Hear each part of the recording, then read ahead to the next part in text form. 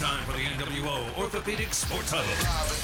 From the Frickers Studio on Classic Hits 96.7 WBBI, on ESPN 1430 AM, and at 105.7 FM WFOB. The Sports Huddle is brought to you by NWO Orthopedics, Frickers, Warner Automotive, by Blanchard Valley Health System, Roto-Rooter, Bigby Coffee, by Northwestern Water and Sewer District, Wilson Tire, Grit, by MJ Brown Construction Company, Premier Bank, Campus Poly, by Financial Design Insurance Agency, Snyder's Flooring Outlet, Ohio Automotive Supply, Seneca Millwork, 5-Star Maintenance, and by the Ropey Corporation. And now, let's go to Lance and Matt, coming to you live from the Fricker Studio for the NWO Orthopedics Sports Huddle. Welcome on into this edition of the NWO Orthopedics Sports Huddle here from the Frickers Studios on ESPN 1430 AM, 105.7 FM, WFOB and Classic Hits 96.7 WBVI. Lance Morris, Matt Common here with you. Thank you for making us a part of your Wednesday night for this edition of the show. Matt, how are we doing? Yeah, I'm doing better than I was Saturday. Still kind of taking the loss for Calvert a little hard, but you know, it was a great season for them. Hats off to an impressive state runner-up run, I should say. But no, we're doing good. We're doing better. The sun is shining, the grass is green. The Cleveland Browns are without a starting quarterback once again, and Calvert lost the state. Actually, you know what? No, man, it's been rough. We have a great show on deck for you.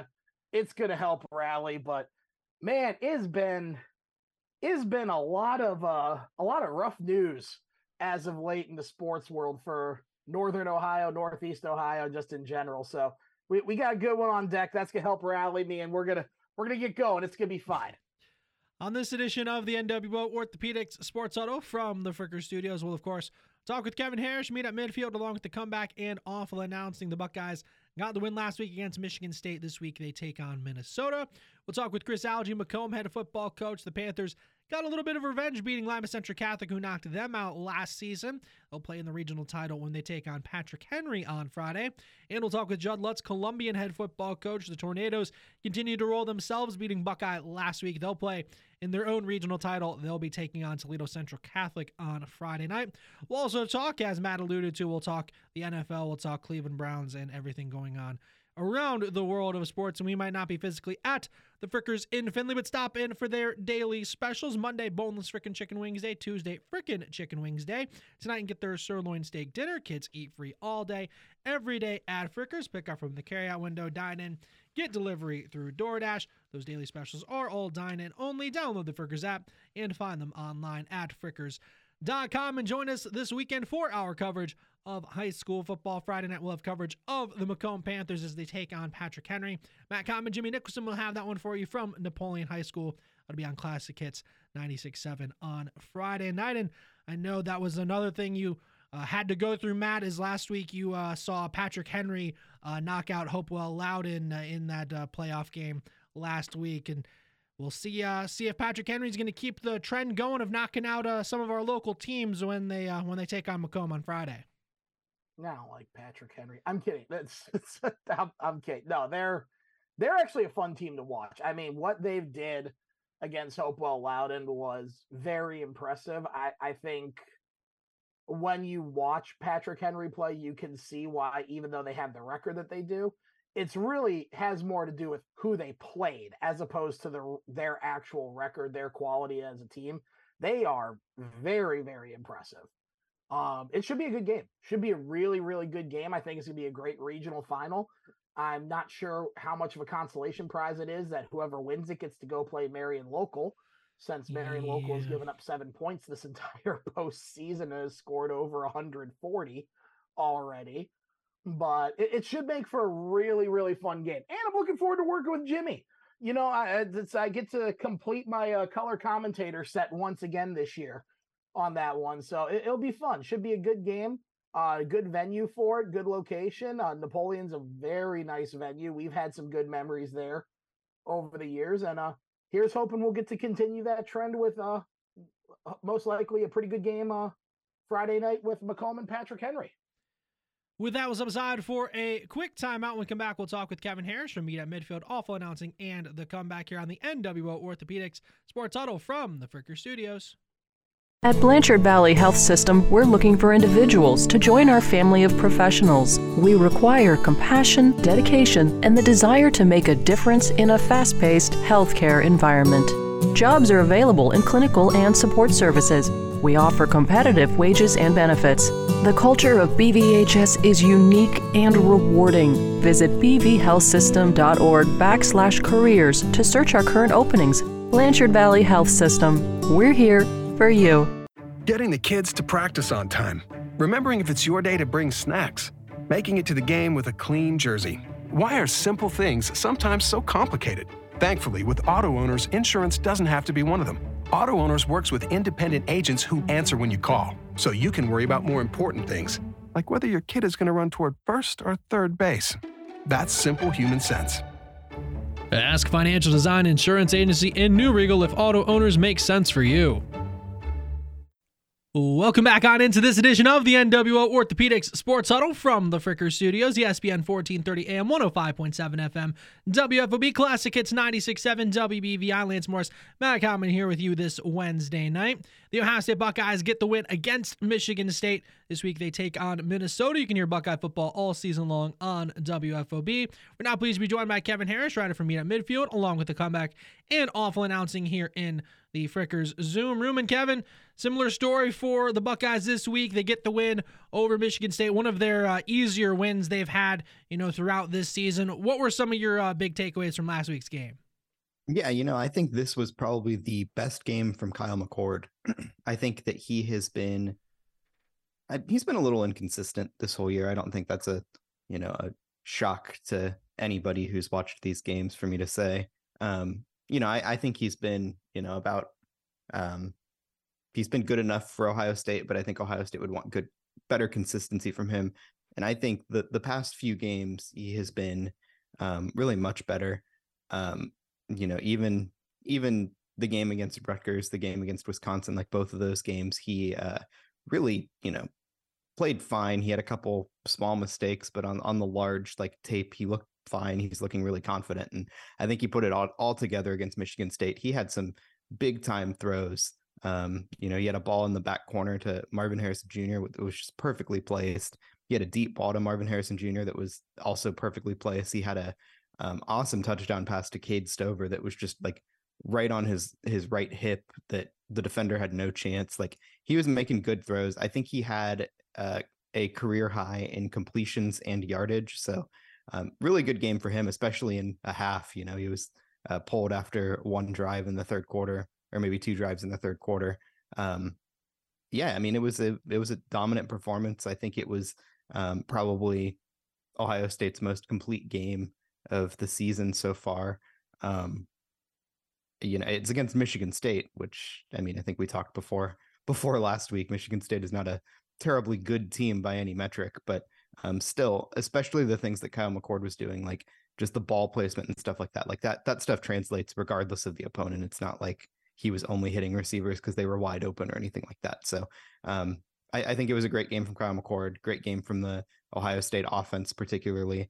The defense didn't play bad either. It's just we know what to expect from the Ohio State defense at this point. But yeah, it was a great game.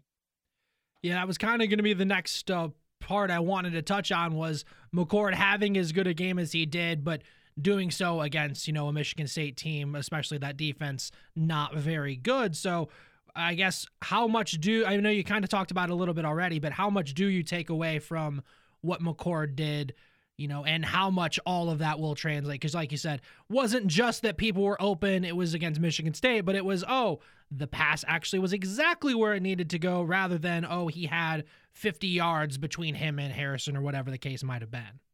Yeah, there's definitely some things at play here. I think Kyle McCord plays much, much better when he's playing confident. I think that is the simplest solution to Kyle McCord's problems is if you can find a way to get him confident. And I think you saw that he's a very naturally confident guy. And you saw that when he was in that final drive against Notre Dame, he just is was exuding confidence and knew he could make any throw that he needed to make. And he did. He had a couple incredible throws on that drive earlier in the game. And I think like anybody who's played a sport understands the feeling when you just feel like you're better than the other team in front of you. And like, I think that's kind of where you get against some of these inferior opponents, that like he exudes confidence because like Michigan State was just bad. like I don't know how else to say it. And if he can find a way to put that confidence into every game, even if he misses a couple throws early or something like that, I think that's going to be the difference for him. I think he can do what he did against Michigan State game in and game out. If he approaches the game as confident as he probably should be. So I think that, if anything, is the difference. But like in terms of just what he was doing on the field, it all translates, you know. Like I think the biggest thing for me was that the timing was right on almost everything. I think when there've been a couple cases this year, more than a lot of cases this year when it feels like he's underthrowing receivers, particularly deep, or you know, sometimes a pass will get deflected or something. Almost every time, it's not because he doesn't have the right arm strength. It's not because he doesn't have a strong arm or a rocket arm or anything like that. He has a plenty strong arm, I promise. It's almost always timing. It's almost always that he doesn't have his footwork right, or he needs to put the ball further than he needs, or closer than he needs to, because you're running out of space on the back end. Like there's several issues, and almost always it relies on timing. But his timing was spot on with a lot of these routes on Saturday. And I think that's really what, you know, made everything look so clean, I guess, especially on like the deep balls or the deeper passes down the field.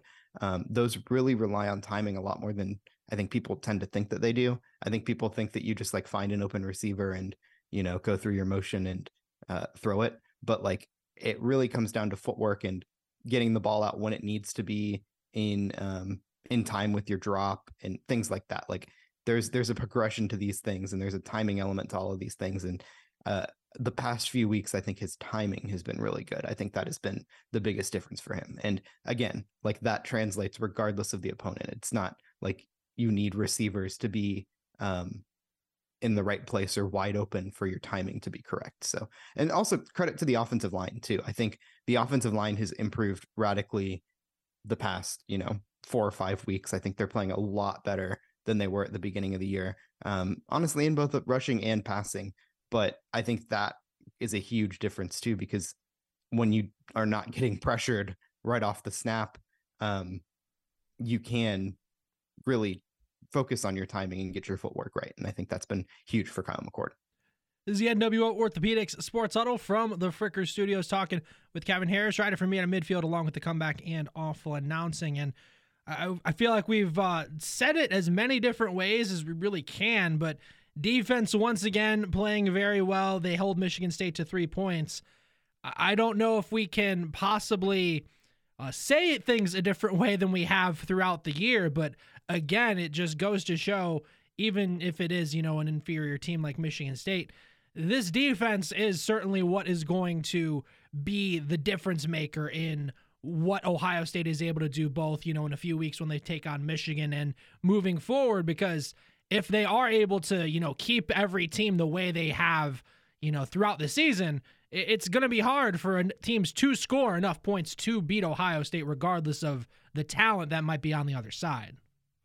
Oh yeah. I think that is 100% the truth. I think we've gotten to the point where you just know what Ohio State's defense is. Like, you know, like it's not like it's going to be a surprise. It's not like fans are going to have to hope like, oh, I hope the defense comes to play. No, you don't have to worry about Ohio State's defense. I think that's been pretty proven this season. Again, like on some level, there is a little bit of cause for concern, not concern, but like, it's not like the Big Ten defenses or Big Ten offenses have been awesome this year. So like, there hasn't been an offense that's really going to test it the way that maybe like if they get to the college football playoff, like a Washington or an Oregon or a team like that might test this defense. But largely, I think that like this defense is what it is, and it is very, very stout, very sound. And even this week, they were playing without Lathan Ransom at safety. It sounds like I don't think they've announced this. I know they haven't announced this. I'm not sure if they will announce this. It sounds like there's a chance that his season ending, which is obviously not good news for Ohio State. I think Lathan Ransom has been one of their best and most solid and most important players on that defense this year. So, I mean, that's obviously a huge loss, but I think what they're going to end up doing is rotating Sonny Styles back to his position essentially, and then having Jordan Hancock play in the nickel full time for the rest of the year. They did play. Josh Proctor was also out this weekend too, and they played Malik Hartford, who's a true freshman, and he played fine too. So they do have options at safety. It's just not great when one of your best and most consistent players is potentially out for the season. By out for the season, I think that I'm pretty darn sure he's not going to play against Minnesota, Michigan, or a Big Ten championship game if they get there. I don't 100%. I can't guarantee that he would miss, a potential bowl game or a potential playoff game, but I think he's going to be out for at least the next 3 weeks based on everything that I'm hearing in that regard. But other than that, this defense has been extremely good. Really just like the cornerstone of this team and what this team can just rely on week in and week out. And I think that is a large departure from what Ohio State fans have come to expect over the past, 4 years or so. Now let's look ahead to this weekend's game. Ohio State takes on Minnesota, and I don't know if I can really call them truly ups and downs, but they've certainly been interesting, losing their last couple games to Illinois and Purdue. So what all should we really know about this Minnesota team? Yeah, that is rough. They got just stomped against Purdue too. That was very bizarre. All of a sudden, like, this is a team that probably isn't going to make a bowl. They need to beat one of Ohio State, or who do they play next week? They need to beat one of Ohio State or Wisconsin. And I mean, Wisconsin is also kind of on a downtrend too. So we'll see there. But yeah, all of a sudden, this is a team that has looked very bad the past 2 weeks. They're frankly just not particularly good on either side of the ball. It's a fine tune-up game, another tune-up game before Michigan. Ohio State's probably not going to have to work too hard to win this game. They've got some good players. Tyler Nubin, I think, is awesome in the secondary. I think that he was kind of like a preseason All-American type based on the way that he played last year. He's going to be an NFL player, but outside of that, like, it is a lower tier Big Ten team that Ohio State's going to play this week. And I don't think there's much expectation that it's going to be a close game. I think the Vegas line is like 30 or something points like that. So it's not going to be a close game. I guess it's Ohio State minus 27.5. It's not going to be a close game. It's going to be at home. I think it's going to be very similar to the game that Ohio State just played against Michigan State. And one thing you do also have on the Minnesota side is just their coach in PJ Fleck, who's now been there for actually a little while. He's been there since 2017 at this point, 49-32 overall. So I think you could probably say he's overachieved a little at Minnesota, just kind of given how their expectations typically have been. But at what point is enough either for Minnesota to bid him farewell, or for PJ Fleck to maybe try and get another job? It's almost like James Franklin, but not nearly as good and consistent as James Franklin has been at Penn State. It's kind of that similar vibe to what we've had for PJ Fleck at Minnesota. Yeah, and PJ Fleck's gotten some pretty bad press over the years about like the way that he runs his program and like treats his players and stuff like that. So I don't know. I tend to think, if you remember a few years back, kind of before he got that job at Minnesota, when he was at Western Michigan, I think there was a lot of like chatter about him being kind of like the next big thing. It was really him and Tom Herman, and both of them have kind of like fizzled out. There were people expecting them to be like the new like hot names in college football a few years back, and that really has not been how it's shaken out. I think the fact that we're talking about whether or not Minnesota should part ways with PJ Fleck anytime soon is like kind of indicative of where things have gone for him.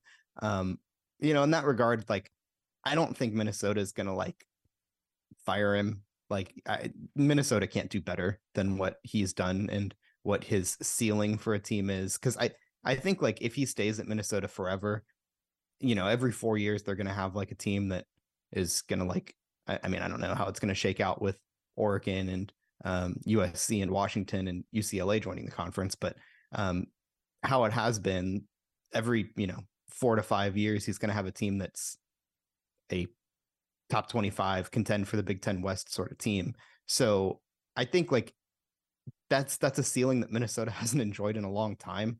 And so just based on that, like, I don't think they're going to fire him anytime soon, but based on the expectations that were surrounding him as a head coach in general, like, I don't know if he's going to be content just like hanging out at Minnesota for the next 20 years and leading this program. Maybe he will, but like, I would be interested to see if he wouldn't want to try to like reset and go somewhere else and create something new. So that is definitely an interesting conversation. As much as he wanted to, quote, create something new at Minnesota, he took row the boat from Western and just imported that into Minnesota. Yeah. So, I mean, take that for what you will. Yeah. And it's one of those like cautionary tales too. Like, I think that he would have been better off staying at Western Kentucky. I think like, Western Michigan. But I think that like what he's doing at Minnesota is just like the same thing that he was doing at Western Michigan, except the talent level elevates. And so had he just stayed at Western Michigan and been able to dominate a lesser conference, like he could have done that consistently and probably got a better job than Minnesota. So I don't know. It's kind of like one of those hindsight is 2020 things, but like, I think when you've got like a hot young coach like that, I think they need to be really, really careful about what job they take right off the bat, because like you have to think really hard, like, is this a better job than where I was? I think he's going to be fine, but you even see that with like Luke Fickell at Wisconsin now. Is he happier at Wisconsin, and is he going to be more successful at Wisconsin in the long run than he was at Cincinnati, where he was like a demigod? Like, I don't know. It's a very serious and like hard conversation. You kind of see the same thing with former Ohio State defensive coordinator Jeff Hafley at BC, who is just like, it's been horrible for him at Boston College. And I think coaches just need to think long and hard before jumping on some of these head coaching opportunities at places where like Minnesota's a purgatory stop. Like, you're never going to win at Minnesota. Like, it's just not going to happen. So I think like, regardless of how good of a coach you are, like, just wait for the right opportunity. And maybe those opportunities don't come along often, but like, I think in some cases you're better off where you were rather than jumping. But I'm also the guy that's saying that's not looking at whatever the paycheck is for you to jump from a small program to a big program. So maybe I'm not the best to give advice in that regard. This is the NWO Orthopedics Sports Huddle from the Fricker Studios. Classic Hits 96.7 WBVI, ESPN 1430 AM, 105.7 FM, WFOB. Talking with Kevin Harrish, writer from Meet at Midfield, along with the comeback and awful announcing. So let's stick with the coaches since that's what we've been talking about. You had Jimbo Fisher be shown the door at Texas A&M even after a big Texas A&M win. So just goes to show how things can change at Texas A&M. Chip Kelly also, I don't think anything's official just yet, but does look like they are looking towards getting rid of Chip Kelly at UCLA. I mean, obviously A&M is one of the biggest jobs, has one of the biggest booster backings, across the country. And, it was thanks in part to getting additional revenue that they were able to afford the crazy buyout that Jimbo Fisher has. And that, I know that's something we've talked about over the years, but between the A&M job now becoming open and UCLA now seemingly going to have a job becoming open, what can you say about, the current landscape of some of these various programs across the country? Yeah, I mean, it's a landscape where people aren't afraid to fire their coaches. Even Zach Arnett at Mississippi State, he got fired this week too, without even having a full season leading the team. Like it is what it is. That's a little different of a situation because he was an interim coach that took over after Mike Leach's unfortunate death. So like that's obviously like a wild situation. It's not like they went through coaching search and like got a candidate, and that's probably why he had a little bit of a shorter leash than anyone else. But yeah, I mean, it's when guys aren't performing, and I think there was an old school of thought that was like, you give guys a long leash and let them figure it out or whatever. But like, it's getting to the point where some of these coaches, it's kind of if you know situations. Like if you're pretty sure that this guy isn't going to be like 4 years down the line isn't going to be any better than what's happening right now, it's better to cut ship now. And I think that's what you're seeing with like Chip Kelly and Jimbo Fisher. Man, like both of those programs, Texas A&M's tough because they obviously have the oil money and all of the boosters. And I think that's a tough place to coach because the expectations are frankly just higher than I think is realistic given the recruiting grounds and stuff like that. Obviously they got some good recruits though, just weren't able to compete. I don't know. I will be curious to see who they choose to hire instead. I've never really loved Jimbo Fisher, especially after he kind of cashed his check and went to Texas A&M. I didn't ever really expect much success there, but at the same time, I don't know who else they're going to get.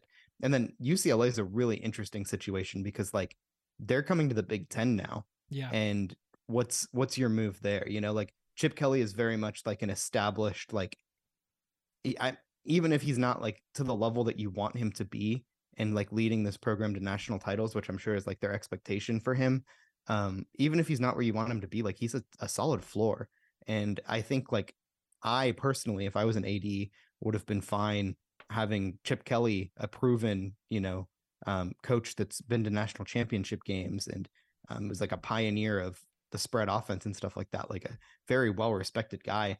I would have liked to join a new conference with that guy for the first like 2 or 3 years or whatever, then I'm gonna like just tossing some other person into the job. I don't know.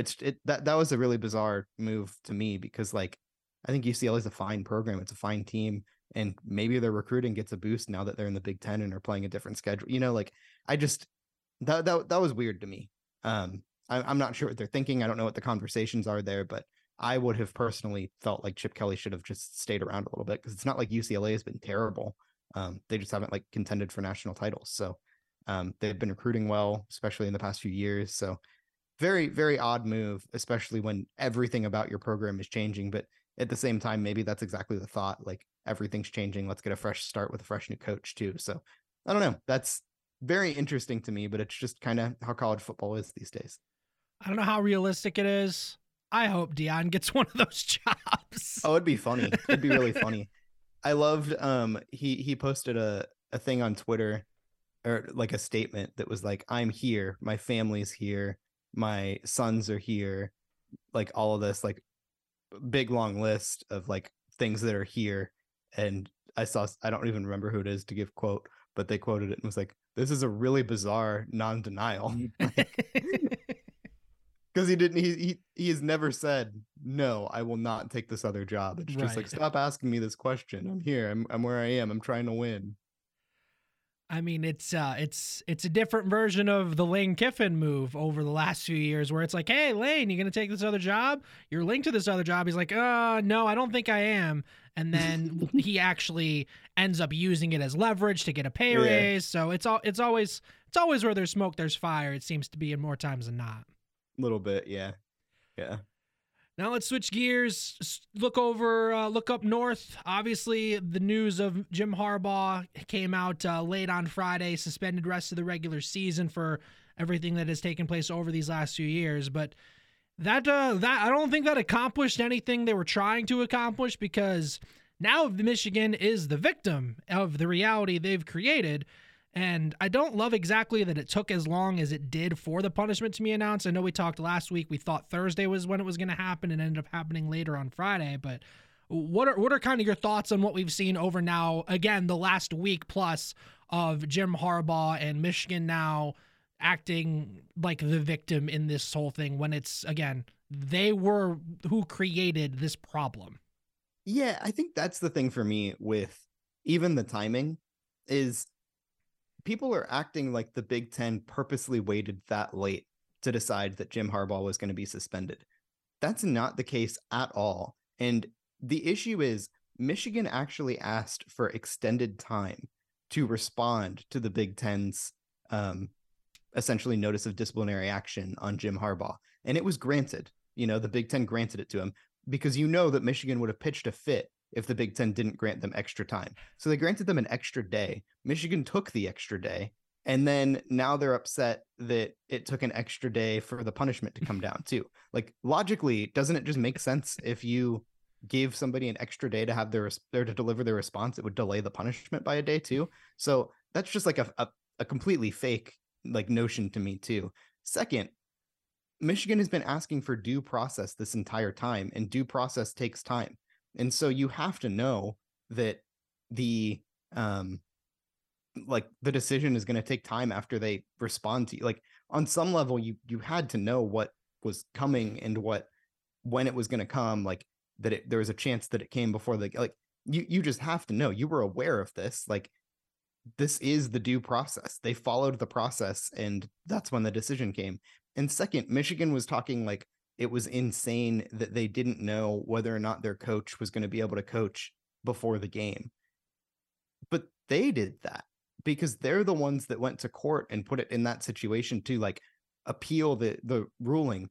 The Big Ten made it very clear that Jim Harbaugh wasn't going to be able to coach, with plenty of time for them to adjust. It's not like they should have been going into the game time thinking that there was a chance for Jim Harbaugh to run out of the tunnel or something like that. Everything about this is self-inflicted from Michigan. And you're right. Now they're just playing the victim role. And I think the good news is that nobody seems to be buying that outside of Ann Arbor.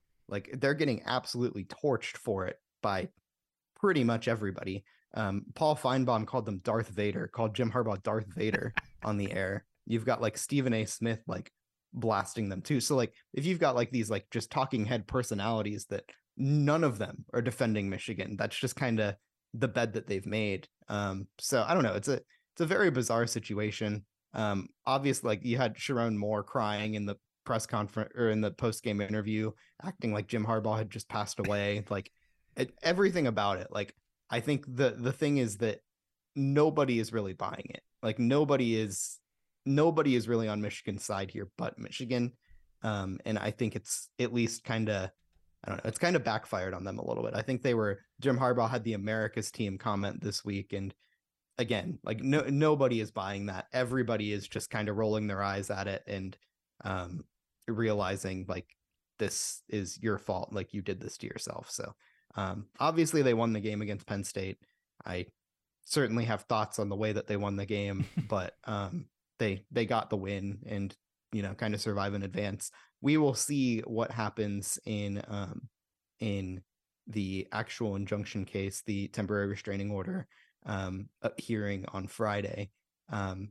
My understanding, everyone's confident in their lawyers. That's just the reality of life.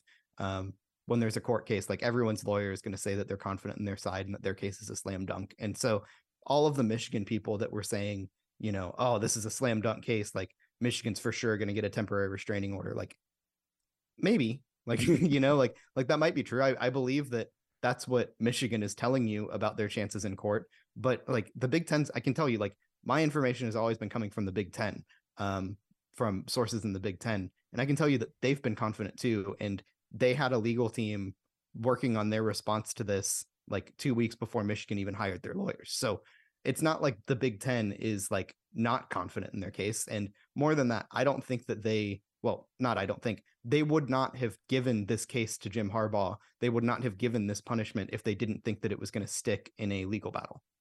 That's the reality of the situation. I know for a fact that they were considering suspending both coordinators too. And they decided not to suspend both coordinators because they felt like there was a better chance that Michigan would be able to get a TRO and allow all of them to coach anyway if they suspended both coordinators too. So this is a well thought out move from the Big Ten, and it is, I want to be clear, an interim move too. I genuinely think that a lot more punishment is going to come once the formal investigation concludes from the NCAA, which is being kind of fast tracked here. And now the issue, I say in quotes, Now, if Ohio State beats Michigan, it's going to be, oh, well, we didn't have our coach. But then naturally, if it's reversed and if Michigan wins again, it's going to be like, oh, we didn't even need Harbaugh to win. So there you go. It gives Michigan fans even more ammunition they really didn't already need.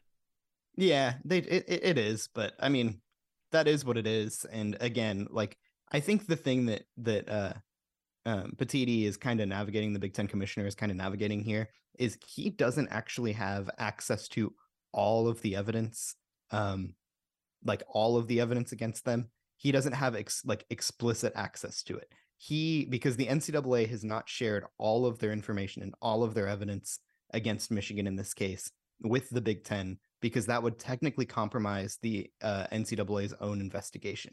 They're not going to just release facts before, it's kind of, or evidence before it's like they've kind of completed their investigation. So Petiti has this awkward position of he has talked to the NCAA, and the NCAA has let him know, like, broadly what kind of evidence they have and kind of how condemning this evidence is, but he doesn't necessarily have it. And so he's in this awkward position of knowing just how bad this is going to look when the punishment is levied by the NCAA and the findings are released, and how bad it will look if he did nothing and just like let Michigan, kind of go. But also not really having the explicit proof or all of the explicit proof to be able to do anything about it. So like, I think it's just a tightrope here where he has to do something because he knows what's going to come in the future. But this is kind of as good as he can get given what he actually has. And I think Michigan knows that too. Like I tend to think that Michigan, and the average, maybe not the average Michigan fan, the average Michigan fan might be thinking that they're just like completely innocent or whatever. But like, I think that the administration and the ADs and the coaches and stuff like that, like, they've got to know that something bad's going to happen, like pretty bad is going to happen once the investigation is actually concluded, and they're just biding time, because not once in any of their statements have they even tried to deny the allegations. They've just tried to downplay the significance and point to other people doing similar things too. So I don't think it's going to be good for Michigan in the long run. And I think it's important to keep in mind that this suspension to Jim Harbaugh is just an interim punishment, and more can happen really at any time. If the Big Ten uncovers more information, which is not out of the realm of possibility, they could move to more disciplinary action against Michigan too. Talking with Kevin Harrish here from Meet on Midfield, the Comeback Awful announcing on the NWO Orthopedics Sports Huddle from the Frickers Studios. And let's look ahead to this coming week's games. You got a good amount of games this week. You got Georgia, Tennessee, even though Tennessee lost pretty badly last week. Utah, Arizona, Washington versus Oregon State, Kansas State. Also have a handful of other good games. In the ACC, you got North Carolina, Clemson, and Louisville against Miami. What are some of the things you're all looking forward to seeing this weekend? Yeah, I mean, it's a fine slate. Honestly, this is very much just a kind of a precursor to next week's slate. I think you got a lot of anticlimactic games, like Michigan's playing Maryland. You've got Alabama playing Chattanooga, like games like that. But you've got that Utah versus Arizona game, I think, is going to be big. Arizona is actually still alive in the Pac-12 title race, and they and Oregon State have a chance to just create absolute chaos in college football with their next two games. Oregon State also is a big game this week. They are playing Washington, and they are actually around 3-point favorites in that game. It's at home. Oregon State's a really good team. In back-to-back weeks, Oregon State plays Washington and then Oregon. And if Oregon State wins out, they will go to the Pac-12 title game, over Washington or Oregon. And I think that will hurt Heisman chances for, Bo Nix or Michael Penix Jr. If that happens. And then obviously if Arizona wins out, if based on all the tiebreakers, if Arizona wins out and beats Utah this week, and Arizona State next week. Based on my understanding of the tiebreakers, if Oregon State and Arizona win out and just win all their games the rest of the week, I think that they will go to the Pac-12 title game. So that will be very interesting. if that happens, and just create absolute chaos that, might eliminate the Pac-12 from title contention. So keep a close watch on those games against Oregon, those Oregon State games, because I think those are going to have, over the next 2 weeks, huge national title implications. Who's going to come out of the Big 12 now with how the Big 12 has been all kind of, I know Oklahoma's obviously lost another game. Texas has somehow been hanging on, but what do you see happening in the Big 12? Yeah, the Big 12 is a little weirder. I think Texas is in good shape there. I haven't paid attention to that too much. I think it will end up being, I don't know how the tiebreaker works out. Texas is in good shape, but Oklahoma, Kansas State, Oklahoma State, and Iowa State currently all have a 4-way tie. I don't 100% remember the tiebreaker for it, but don't quote me on this, but I think Oklahoma State is kind of in the best shape there. Or maybe it's Oklahoma. I don't even really remember. But yeah, that's a mess too. That whole situation's a mess too. I think they're just hoping that some teams lose and they don't have to have a tiebreaker. The ACC is a really weird one too. That could come down to like a 5th tiebreaker, which is basically just like a random analytic team rating from some website. So the tiebreakers are really weird. We're going to see if any of them come into play, and there's a non-zero chance that it does. So could set up for a wild last couple weeks in college football. This has been Kevin Harrish from Meet at Midfield, along with the comeback and awful announcing. Kevin, thank you once again for taking the time to talk with us. We'll catch up next week. Sounds good. Thanks. With that, we'll step aside for a quick timeout. We'll come back and talk with McComb head football coach Kris Alge here on the NWO Orthopedics Sports Huddle from the Fricker Studios. Due to substantial growth at Morgan Advanced Materials, we're hiring and want you to join our team. If you're looking for a competitive starting wage, Morgan Advanced Materials has production operator positions starting at $19.76 an hour with the potential of up to $23.91 an hour. Join our team at Morgan Advanced Materials located in Fostoria. Call us at 419-360-9751 or head to morganadvancedmaterials.com to launch a career that strives to make this world a better place. Seneca Millwork is now hiring. They have a starting pay of $18.04 an hour with a raise to $18.31 after 90 days with a shift differential of 25 cents an hour for the third shift. Seneca Millwork offers medical, vision, dental, life insurance, and a 401k contribution. Apply online at SenecaMillwork.com or apply online through Indeed. Come work at Seneca Millwork, located at 300 Court Place in Fostoria. Seneca Millwork, part of the Ropey Holding Company family. Welcome back on into this edition of the NWO Orthopedics Sports Huddle from the Fricker Studios, ESPN 1430 AM, 105.7 FM, WFOB Classic, it's 96.7 WBVI. Lance Morris, Matt Common here with you this Wednesday night. The McComb Panthers will be taking on Patrick Henry. They will be in the regional final. You can hear that Friday night on Classic, it's 96.7. We're now pleased to be joined by McComb head football coach Kris Alge here in the Frickers Zoom room. Coach, it has been a very different McComb team over these past few weeks since the postseason got rolling. What have been some of the things you've seen from your team here since the postseason got started?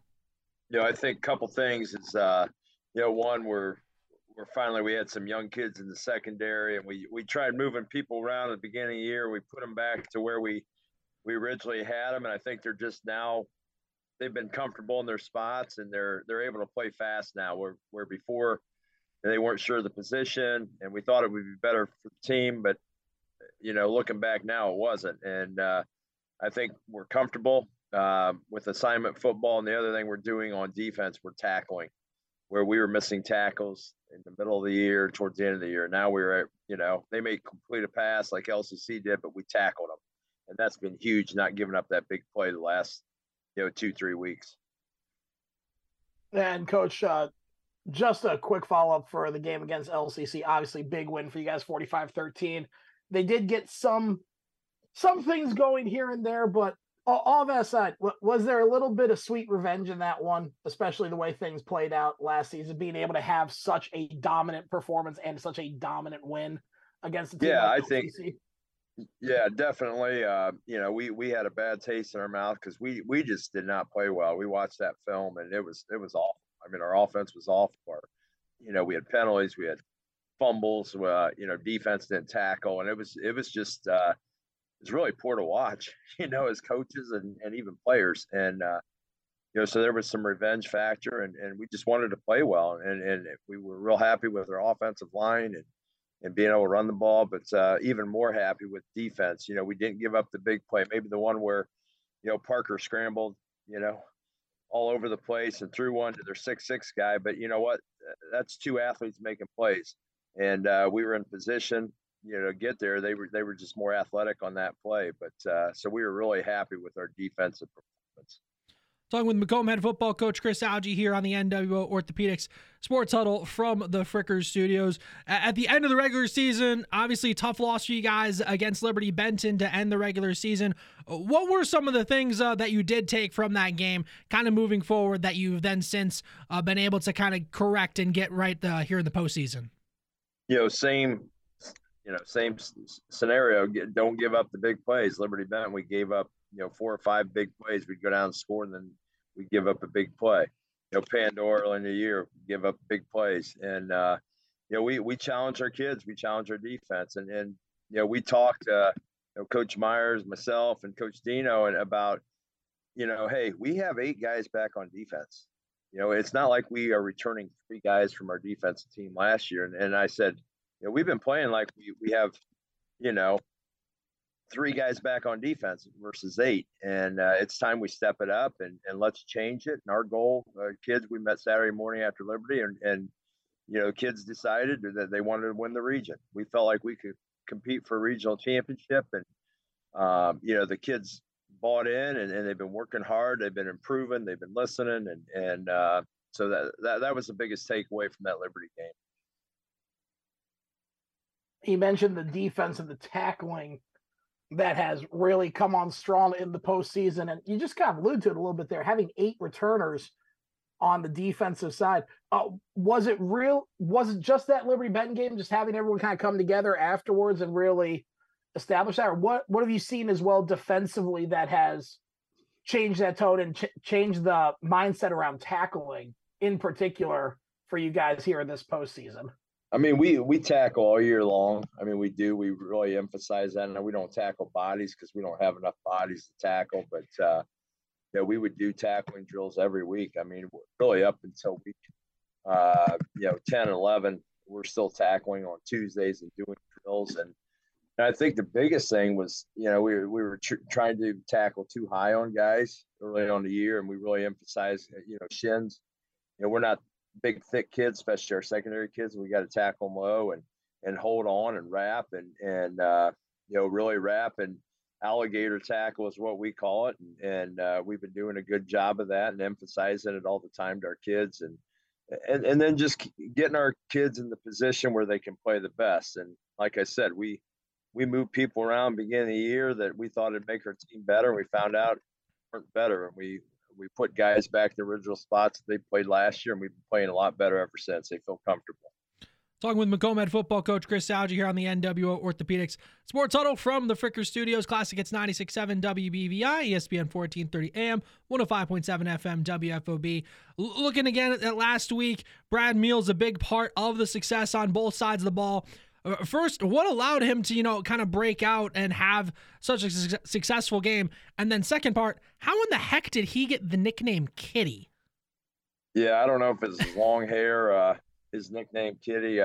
We give nicknames to everybody, and we just, I don't know, sort of stuck with him. And who knows? Some things is better left, untold. But that was his nickname. We cut him loose. Coach Myers sent him on some blitzes, and he has all year. But really, we weren't going in the game. We were not planning on blitzing a lot, LCC, and Coach Myers did a great job of calling him and picking out what he saw. And we got hits on, Carson Parker, and he has not really been hit all year, with the exception of maybe Columbus Bishop Hartley, a Division IV school. And we were able to track him down. And then offensively, they were really keen on Braxton. And we were trying to, they were putting heavy side away from Braxton where we run it to. And so we were running with Brad, and he did a good job running the ball, but just an outstanding job on defense by him.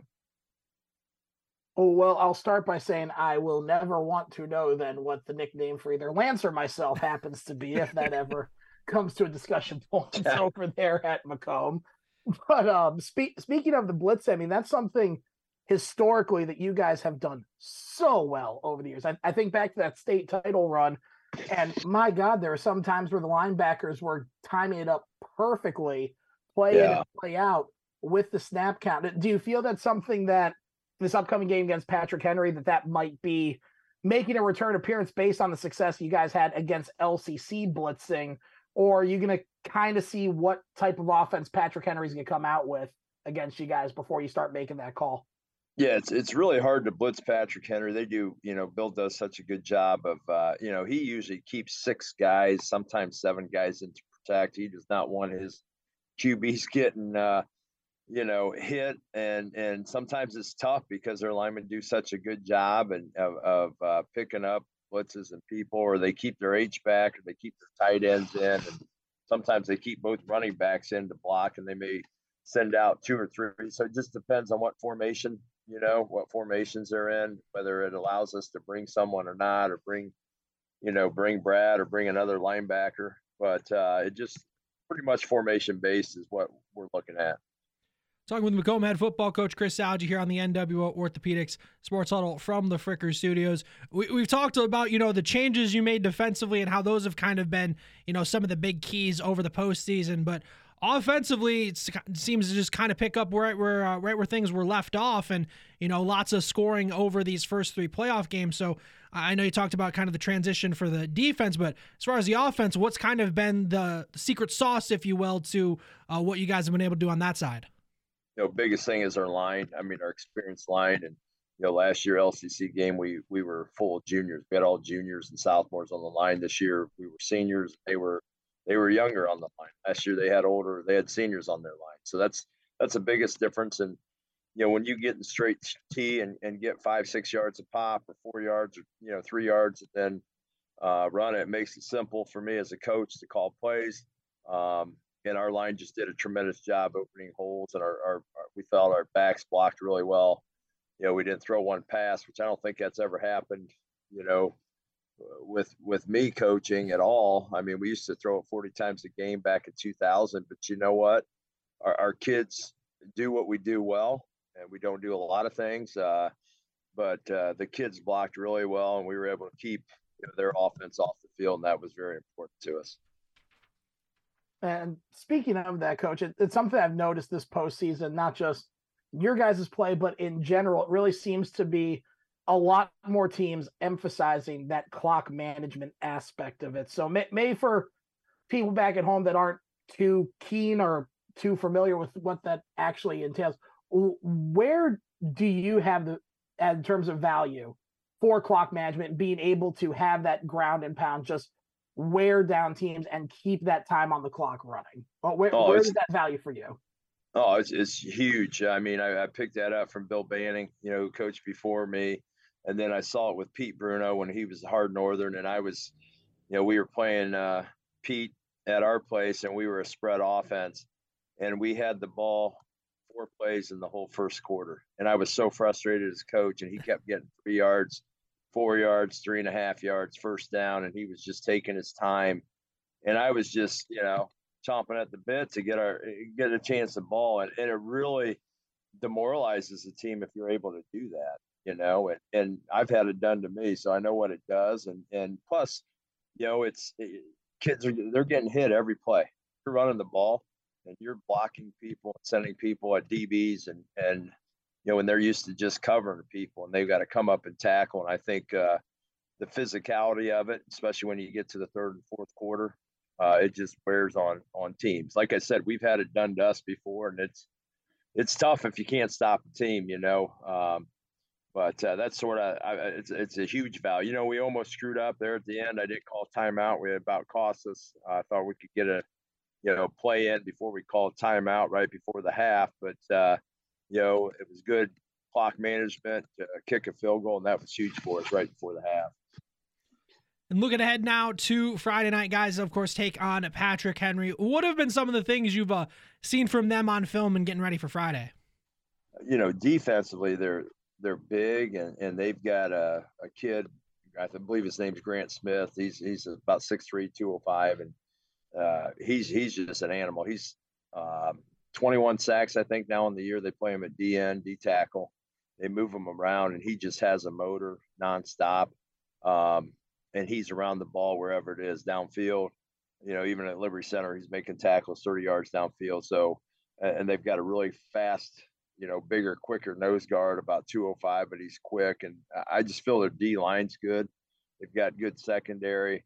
LCC was big on defense. They weren't real fast. Their D line wasn't fast. These guys are quick, and they move, they slant angles. That prevents it, or presents a challenge for a line. And then, offensively, they moved the Krieger kid to quarterback, and now they're more of a dual threat team. Before with Myers, quarterback, so he got hurt, they were pretty much throwing it almost every down and running a little bit. Now they're pretty much 50-50, and the Krieger kid can run it. I mean, he's 6'3", 185, and he doesn't throw as good as Carson Parker. He can still throw it, but the thing that he hurts you with is his legs. And Coach, mentioning Patrick Henry, I mean, you mentioned Krieger already in the game that we saw him play last Friday night against Hopewell Loudon. Quite impressive. You did also allude to a little bit the fact that this is a very different Patrick Henry team than we've seen in years past. From your perspective, how do you go about adjusting the game plan for that kind of team when historically Patrick Henry's been a run it 50 times a game and hope for the best, and now they can run, they can pass, they can kind of do a little bit of everything. Makes them seem a lot more dynamic than they have been in years past. Yeah, they're definitely, especially with Krieger at quarterback now, and they do have a good running back also, so you just can't key on Krieger. They run a lot of counters and power, power at you, counters at you, and leads at you. And then again, they spread you out, and they've got two. The one Smith kid's a real good receiver. He's about 6'3", and then they also have, I think it's Landon Johnson, who he's shorter, but he's quick, and he's got about 600-700 yards receiving.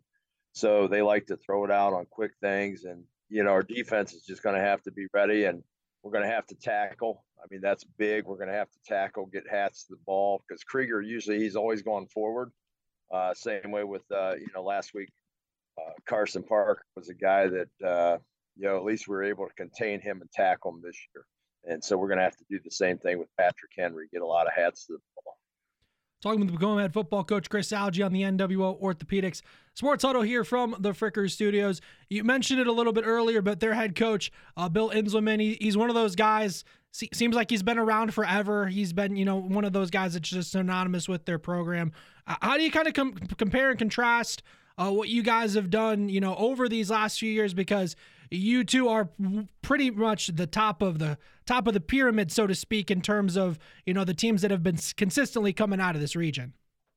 Yeah, that and age, I guess. Maybe age might be better, the older of it. But I think Bill's similar to me. I think he's good at taking what he has and his kids and adapting.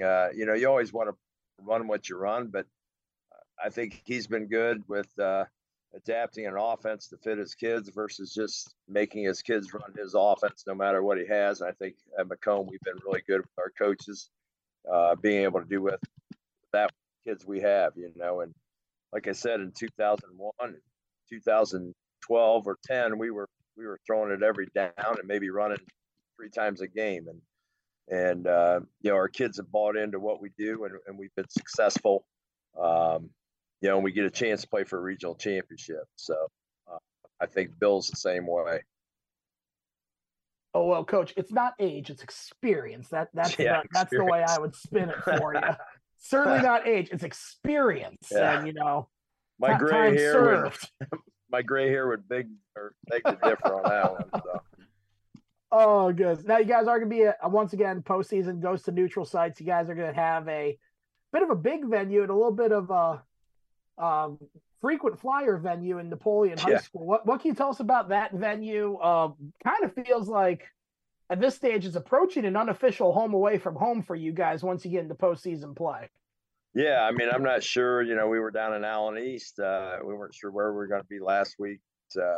Napoleon, hey, we played at Defiance in 18, and that was up that way. And our kids are excited to play. We're the away team, and our kids don't care where we're playing. We're just happy to have an opportunity to play and to play high school football. When you think about it, in 18 we were playing for the state Final Four right now. I mean, now it's we're on week 4. It's just a regional championship, 16 games. It's to win it, you got to play 16 games. It's incredible that you have to play that many games, at high school football. But so far we're healthy. That's the biggest thing. And like I said, we're excited to go to Napoleon and get a chance to play Patrick Henry up there. And then lastly, what's the message to the team and the fans as they get ready for Friday? Never count the Panthers out. I mean, our kids are going to play hard. They're playing not only for themselves, but their team. We talked about playing for our conference, the BBC, representing the BBC with pride and but also playing for each other. I mean, you play for your team, your community, but kids have been busting butt, I'm sure just like Patrick Henry has been, since last winter, and it makes getting up at 5:30 in the morning during school and lifting weights in the off season makes it worth it. And we're just excited for them, and like I said, never count the Panthers out. This has been McComb head football coach Kris Alge. Coach, thank you once again for taking the time to talk with us. Good luck on Friday against Patrick Henry. Hey, appreciate it. With that, we'll step aside for a quick timeout. When we come back, we'll talk with Columbian head football coach Judd Lutz here on the NWO Orthopedics Sports Huddle from the Fricker Studios. It's cash for cars at Warner Economy Corner in Findlay. Not much has changed with the shortage of good quality used cars, but Warner Economy Corner is looking to buy. At the corner of Blanchard and Blanchard, Warner Economy Corner is paying cash for cars. Bring your vehicle down to the guys at Warner Economy Corner and go home with cash in hand. Warner Economy Corner is buying cars and making deals. Open daily, Monday through Friday. The Northwestern Water and Sewer District now has 2 watersheds in Fostoria to get pure water at a low price. Watersheds are located off of Plaza Drive on the north end of town, and our newest location near 4th and Findlay Streets. If you don't like the taste of well water, try Watershed Water. Just bring your own containers and fill up for $0.25 a gallon. Try Watershed Water today. For all locations, go to nwwsd.org. Welcome back on into this edition of the NWO Orthopedics Sports Huddle here from the Fricker Studios. ESPN 1430 AM, 105.7 FM, WFOB. Classic Hits 96.7 WBVI. Lance Morris, Matt Common here with you this Wednesday night. This Friday night, Columbian will be playing for a regional title. They'll be taking on Toledo Central Catholic at Clyde High School for the chance to advance to the state Final Four. We're now pleased to be joined by Columbian head football coach Judd Lutz here in the Frickers Zoom room. And Coach, it sure looks like your team has kind of hit a different gear once the postseason got started. What have been some of the big things you've saw from your team over these last few weeks? We felt like we played pretty good football, obviously, during the regular season, played a really tough schedule, a tremendously challenging schedule week in and week out with non-conference matchups and then conference matchups. And you do that for a number of reasons, sometimes by default, meaning you literally can't find anybody else to play. And then sometimes you do so because you obviously want to challenge your team and, see what they're made of. And we don't, schedule to go 10-0. We schedule to try to be the best version of ourselves. And so felt like we were prepared for a postseason run because of those challenges during the year. And so kids have done a great job, developing throughout the year, being moved around, switched around, maybe to different roles, personnel groupings or whatever. And, have executed at a high level here the last several weeks to, allow us to continue to win in advance. And Coach, just looking back at that schedule, I mean, some of the teams you played, your only 2 losses of the season came against teams that are combined 24-1 at this point. I mean, there's nothing short of remarkable, if I'm seeing that correctly. I'm sure the stat might be a little bit incorrect there. It might be 26-1, but either way, looking at that, seeing what your team has done now in the postseason as well. You mentioned that just as the season's gone on, people really had to kind of step in, do their thing. Anything in particular, any of those games that really in particular stand out where you saw like, hey, not only is this team good, we might actually make a pretty deep run here. Did you kind of have that expectation from the start of the season? Yeah, you want to pass the eye test, and you're looking, in the off season when planning purposes and your personnel and who you have coming back and anticipated, players at certain positions. And so clear back then, there was definitely optimism with certain pieces and really good players who've had experience and been successful, and others that we felt like were going to break out and have really good years. And so obviously you get through the course of preseason and camp, and you're trying to refine those things, and then you get a couple early wins under your belt over good teams. That can give you some confidence for sure. And we were executing at a high level against some good teams, but we were also, needing to address things and fix things too. And so, every week was a challenge, different combinations for different teams.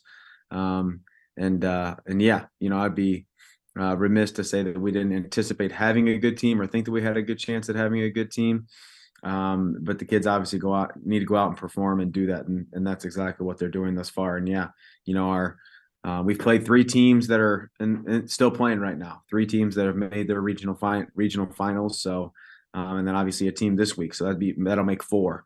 And we've had success against those teams and done some good things. So we feel like we're battle tested. Talking with Columbian head football coach Judd Lutz here in the Frickers Zoom room on the NWO Orthopedics Sports Huddle here from the Frickers Studios. You talk about the tough schedule and, the different teams that you had to, of course, face. And one of those was at the end of the regular season when you guys take on Perkins. Obviously, Perkins has had their own success, as we've already been alluding to. They're still playing this week as well. What were some of the things specifically from that game that you guys came out on the losing side of? What were some of those things that you then take to use in the postseason, kind of help spring things moving forward? Kind of probably started clear back in week 2. We faced a really good Chardon team who's still playing, and then in their regional finals and in Division 3. We executed a high level on offense, throwing the football, but they really packed the box to take away our run. And so, that gave us some evidence that we had the ability to throw it if needed. And we felt like we probably could, but that kind of just stamped that. And then throughout the course of the season, developed a running game. We anticipated being really good on the ground, and Damian Brockington, the offensive line, had done a great job rushing for over 2,000 yards. So, we felt like we could do that, and it's proven to be true. And kind of fast forward to week 10 matchup we learned a lot in a loss against Bishop Watterson, who's also in their regional final Division 3. There are things going on the road there, traveling to a tough place to play. And, they didn't lose a game until their week 10 matchup in their conference. And then we get to our week 10 matchup with Perkins and tried some things. They're really, really good and have a tremendously good personnel. And they started hot, and we, sputtered in the beginning of things and then got hot. But at the same point, we're playing catch up a little bit. And so the score got away from us. And I told the players that, we could have done things to keep it close and maybe win, but we try to win the game. And if that means getting blown out on the scoreboard, then so be it. But I would do that 100 out of 100 times to have that at least chance to win a couple, as opposed to just trying to keep it close and probably losing, by a handful of points. So no matter the outcome of that game, the message going into it was that we were going to have to flush it really quickly to get ready for the playoffs, whether we won a close game or whatever, or lost. And so I think the kids did a really good job of that. You have a bitter loss week 10, don't win your conference, but you got to turn the page really quickly to postseason play and make it a run. And I think our kids have done exactly that. They certainly seem to have done that. And speaking of run, a beautiful segue, I might add, as you mentioned the season that you've been getting from your running game, in particular led by Damian Brockington. What can you just tell us about what you've seen on the ground this year? I mean, Columbian always been a good ground game. This year, it seems like it's been kicked up to about 57 on the 1 to 10 scale. I mean, it's been impressive. Yeah. I think, when it comes to off-season planning, we feel like in our Division 3 right now, and in a high school football team, you have to have the ability to run it and stop the run against good teams. And that obviously means in postseason play. And that's just because of, I think, who good teams are around here. I think that's who our good teams are around the state for the most part. And then weather too. We've been tremendously blessed so far to have some really great weather, but we feel like the stats over and over show that you have to have the ability to run it and stop it to have success. And so we put a tremendous amount of work in doing that in the off season, during the season. And obviously we have some special players on that side of the ball doing that right now with a really, really good offensive line tight end group. And then a tremendous running back who was first team All-State kid last year. If he's not first team All-State this year, we have problems.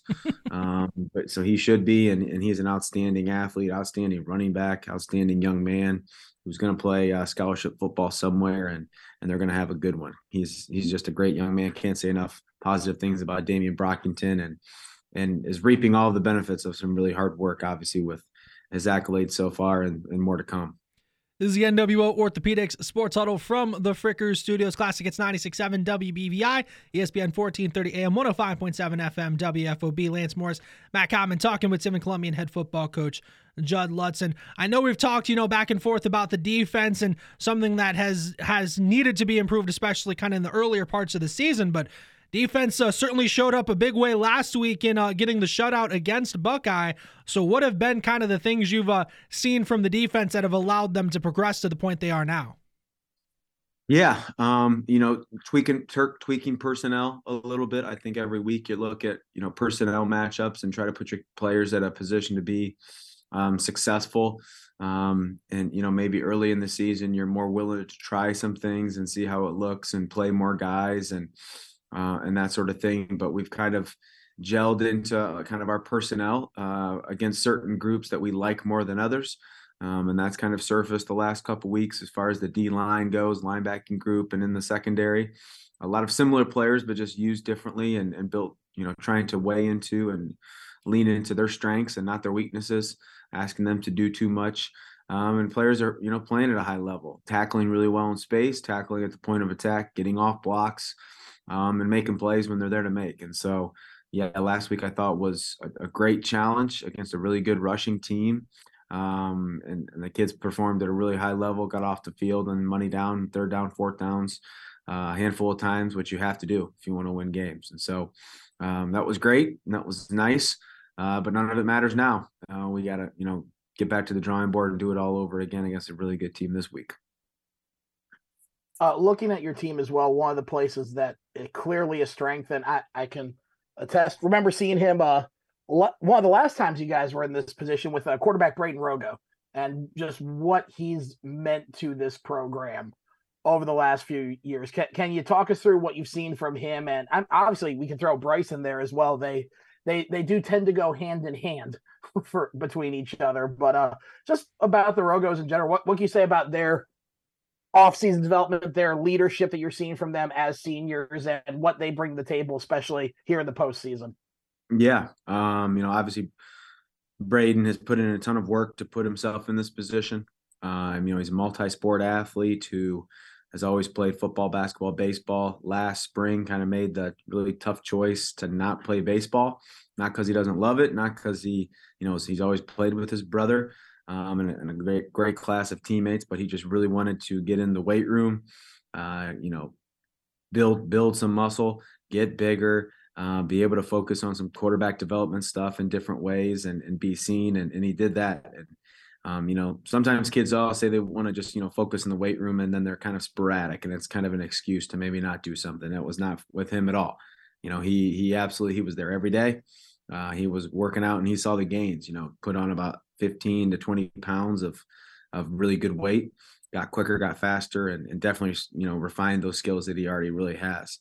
And then leadership ability obviously escalated as well with some of that and being in front of his teammates and throughout the course of the offseason. And Bryce, Bryce has done a great job developing his body and football, awareness and football knowledge. We use him a lot of different ways on offense. He's a really, really good, outstanding wide receiver. We motion and put him in the slot. We motion and bring him in as like a tight end and block him, can block at the point of attack and block at the second level. He's a very, very versatile football player that we love having because he's so skilled with his ball skills. And catching ability and vertical ability as far as speed goes, but also being able to block at the point of attack is pretty special. And then, Braden would tell you as far as the quarterback goes, he's pretty blessed to have, an all-state running back on a tremendous offensive line, and then 3 wide receivers that, in my opinion, are all 3 all-state wide receivers. They're all 3 approaching 1,000 yards. I'm pretty sure they're all at least in the 800s. I think 2 of them are at 900 some, and all are special. And on any given year would be the guy and easily the number 1 guy on any other year, but they're all together, which is awesome for us. That we get to have all 3 and are spreading it around, and everyone's had a game. All 3 of them, I think, have gone for over 100, 150 in a particular game. And so just tremendously blessed to have the quarterback, running back, offensive line, and receiving core we got on the offensive side of the ball. Talking with Tim and Columbian head football coach Judd Lutz here on the NWO Orthopedics Sports Huddle from the Frickers Studios. And we had mentioned, the different runs you guys had a few years ago. How much does, having that experience, even if it was, just a few years ago, how much does that kind of help getting ready for a stage regional final against a team that's obviously been there before as well in Central Catholic? How much does kind of having some of that prior lead up help you get things ready for this week? Yeah, I think any experience, good or bad, is valuable as long as you learn from it. And, we've been accustomed to some, playoff runs and making the playoffs. And so I believe there also is something to be said about an expectation to be here. There's belief is a very, very strong thing, for human beings. And so when they believe they are to do something in their core, it's just really hard to resist that. And so when you feel like, you're out of your element and don't belong and don't believe, you're going to have a tough time overcoming that. But if you do, it's a whole heck of a lot easier. So I think our kids honestly just believe they belong here, believe they, were meant to be here, and have that core belief. And so we lean into that, and the coaches feel the same way. We're not looking for playoff stipends or playoff anything too often. We're blessed. That's the expectation. And we try to be reflective and celebrate for sure, because it is worth celebrating. Anybody else would be, ecstatic to be in this position. But at the same point, we kind of just nod our head and we're like, yeah, we're meant to be here. We're supposed to be here. So that's definitely a strength too. And it seems like your team's starting to believe that, or already invested in that pretty heavily, that belief of belonging here, as your postseason has gotten exponentially better as it has gone on. I mean, you guys started obviously with the win against Ashland, then a pretty good back and forth against Ontario, but really the one that stands out to me was last week's game against Buckeye, shutting them out 35-0. Anything in particular from that game that you really felt, not already that you're already in a postseason, kind of like, hey, we're really coming on strong, but anything from that game really stand out where it's like, hey, not only are we good, we're making a run. We might be the team to beat around here. I thought our ability on defense to control the line of scrimmage and tackle was really, really evident. And they, meaning Medina Buckeye, did a really good job of not giving up the explosive run. We've been very accustomed to, having success on the ground, and then at some point, Damian gets loose because he's just so elusive, so fast, and our offensive line's so good that at some point there's a crease there and he breaks one off. And they did a really good job just not allowing that to happen. And it's just, we've done that for so long now that we were so accustomed to seeing it, and they made us drive the ball down the field consistently over and over. And I thought our offense did a tremendous job of doing that, not getting greedy, not trying to do too much. And even though we lacked a little bit of explosiveness, but we were explosive in the pass game for sure. But just not getting it on the ground, but still driving out and getting points over and over and over and controlling the line of scrimmage, I thought was really impressive and obviously noteworthy and encouraging, obviously for the next couple of weeks, hopefully.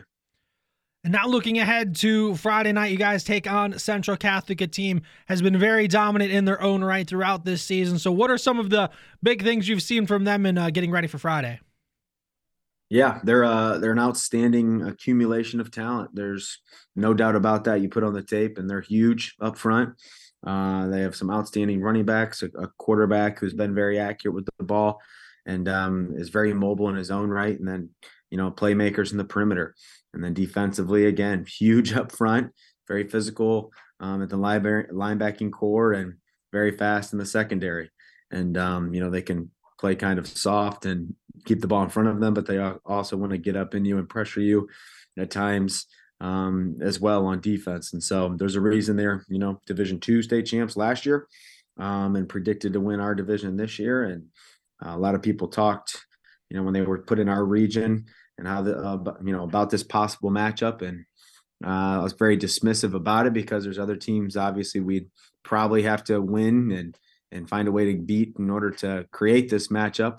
And we've been really lucky to do that. And so we're excited for the opportunity. But at the same point, expect to be here. And so they haven't played us. That's kind of the message. They haven't played us yet. And we're excited for that. When you look at a team like Central Catholic as well, and I mean, Coach definitely took my what's the message going to be questions. They haven't played us. I love that message for a team. When you look at a team like Central Catholic, is this one of those situations where the game plan already kind of formulated, or is with the type of team that they are, is it just going to be a go in and what they're going to give us, we're going to be able to capitalize and execute on that? Yeah, I think you kind of take bits and pieces throughout the course of your season and try to make same as adjustments. So, for example, when they pressure and play some man-to-man stuff, that's similar to what Chardon did on defense. And so, okay, what do we like against them? Maybe do we still like it or not? And we've had success went against that, guys. So it's kind of like, build into, hey, if they do this, we've had success against it already. We're going to do this. Their quarterback is a very mobile kid, big kid, athletic, fast. We saw that. Ontario had an outstanding quarterback who was very mobile, accurate with the ball. So it's like, okay, what did we kind of do or try to do against him? Was it successful or not? Let's lean into those things. Just kind of down the list. And so is the game plan already made? No, because we didn't know we were playing them until, Saturday morning / Friday night.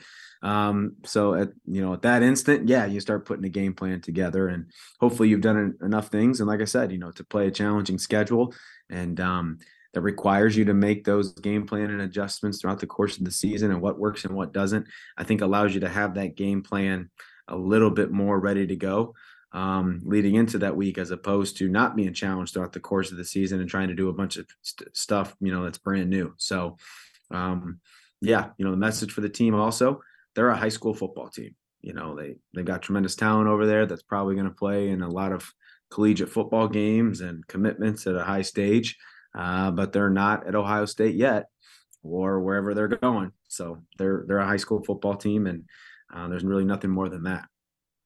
Talking with Columbian head football coach Judd Lutz here on the NWO Orthopedics Sports Huddle from the Frickers Studios. And once again this week, you guys have a familiar place you're going to in Clyde. Same thing last week. I believe you were at Bellevue a week ago. So both places you've been over these last few years, just because they're both conference teams. So does that have any role in where you're getting ready to go to? Because obviously it's a place you've been before. It's not like you're going to a neutral site that's completely unfamiliar to you guys. Yeah, I think, it's nice in that there's some familiarity there as far as the layout, where stuff is. You don't have to just land like you're landing at a new airport and you got to figure out everything on the fly. Very familiar with the setting or the backdrop of places where restrooms are, where locker rooms are for the most part, and what it's going to look like, what you need to bring, what you don't need to bring. So that's always kind of nice from the anxiety or stress level, having those answers and not having such a longer list of questions. But obviously they're familiar with the play. I think they were just there last week for their game. So they're going to be familiar with the settings and site as well. So I don't think it's an advantage for anybody, but obviously kind of just nice, I think, for both teams. This has been Columbian head football coach Judd Lutz. Coach, thank you once again for taking the time to talk to us, and good luck on Friday against Central Catholic. Appreciate it, guys. Thank you. With that, we'll step aside for a quick timeout. When we come back, we'll talk some NFL action here on the NWO Orthopedics Sports Huddle from the Fricker Studios. Hi, this is Dawn from the Classic Hits Morning Show, and I've just heard that not all roofs are created equal. Is that true? That is true, Dawn. It's solely dependent on the people installing it. Hi, folks. This is Matt from MJ Brown Roofing Construction Company in Tiffin, Ohio. We're a family-owned company that's been in business since 1936. We're a full-service roofing contractor that have been working on both residential and commercial roofs. So no matter what type of roof you want, we have the expertise and the crews needed to install and maintain your roof for years to come. Call 419-447-5864 for a free, no-obligation inspection and quote today. For over 100 years, iron workers have been building America. Do you have what it takes to be an iron worker? Do you like to work with your hands? Do you like to be creative and solve problems? Do you like to be outdoors and don't mind getting dirty?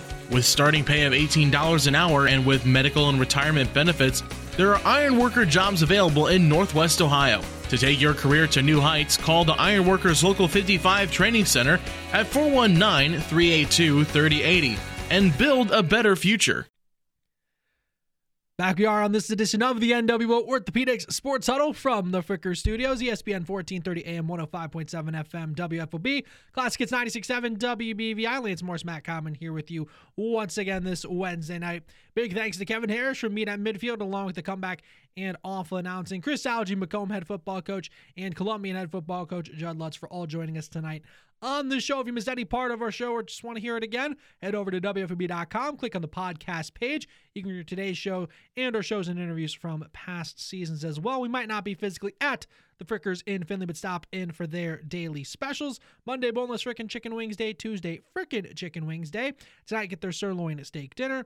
Thursday, their frickin' chicken chunks. Kids eat free all day, every day at Frickers. Pick up from the carry-out window, dine in, or get delivery through DoorDash. Download the Frickers app to see more and to place an order. Find them online at frickers.com. Matt, let's take a look at the NFL. And as we learned this morning, Deshaun Watson going to be out the rest of the season. He'll be getting shoulder surgery. So what is that going to do now to the Browns' chances this year? Because it's not like Watson has been the key to things for this team this year, but obviously there's a lot of money wrapped up in him for the future. Lots of picks were invested in Watson as well. So at least as far as this season, what does this do for what their outlook is now? I mean, it certainly doesn't help. I mean, if you're talking about this season, facts remain that Deshaun Watson was 4-1 as a starter.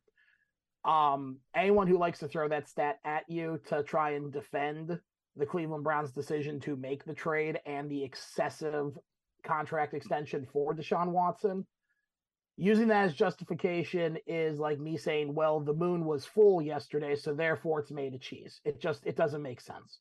It doesn't, because they're 4-1 because of that defense more than anything else. And frankly, playing against lesser teams in that 4-1. So I think it doesn't impact them as severely as it would for some other teams out there. But make no mistake, there is a significant drop-off in productivity between Deshaun Watson and PJ Walker.